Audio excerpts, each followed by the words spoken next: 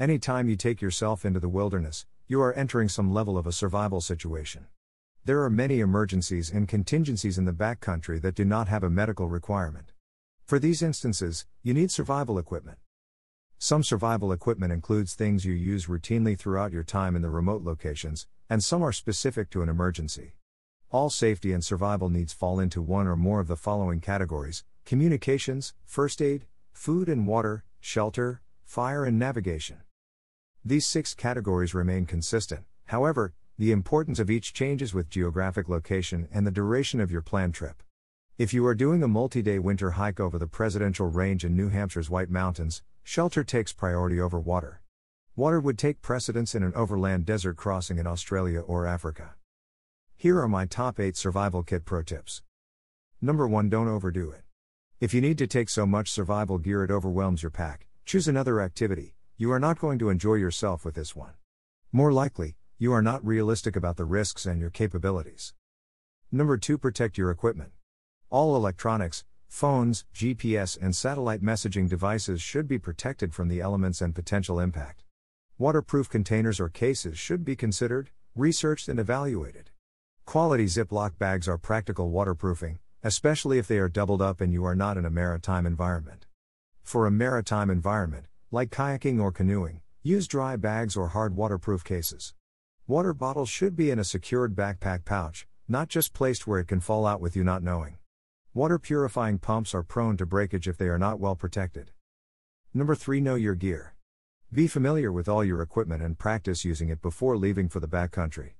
If you have a spring-loaded ferro rod fire starter in your survival kit, make sure you know how it works and you have practiced with it at home. If you have iodine or chlorine tablets for purifying water in your survival kit, learn how to use them. Number 4. Electronics will fail. Have a backup plan for anything electronic related. Even if you are navigating on your phone or GPS, you must also have, and know how to use, a map and compass. Phones lose service, GPSs lose connections in thick forests and steep terrain, batteries die and machines break. Number 5. Pack items with more than one purpose. Multi-feature knives have knife blades for cutting cord to make a shelter, a saw to cut kindling wood, can openers, tweezers and scissors, which help with first aid, screwdrivers and pliers, to repair or maintain equipment. The uses for zip ties, paracord and duct tape are endless.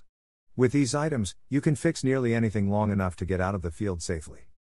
Number 6. Always be prepared for the night. Always carry a quality headlamp and extra batteries. Headlamps are critical because they leave your hands free to cut kindling wood, conduct first aid and boil water in the dark. Always have the ability to make fire. This includes a windproof lighter in your pocket, a mechanical fire starting device in your pack, and waterproof matches in a waterproof container in your survival kit. Something warm to eat or drink is essential in colder environments. Having a stove, fuel and small pot to boil water in is critical. A warm meal or drink can make a cold night seem a lot shorter. Number 7. Where do I carry my survival kit? It is important to understand that much of your gear can be considered survival gear once in an emergency situation. Items specific to survival can be stored in a small waterproof container. Do not split up survival gear if you're in a group. You may find yourself alone. Everyone should have their own first aid kit and critical survival gear.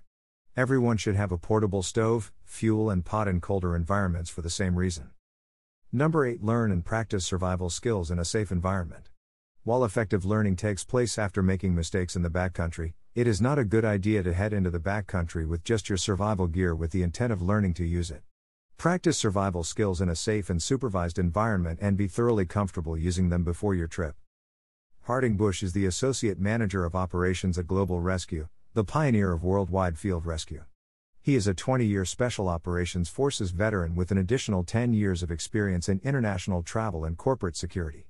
He was also the Senior Survival Instructor at the U.S. Navy Survival, Evasion, Resistance and Escape, SERE, course in Rangeley, Maine. By Harding Bush.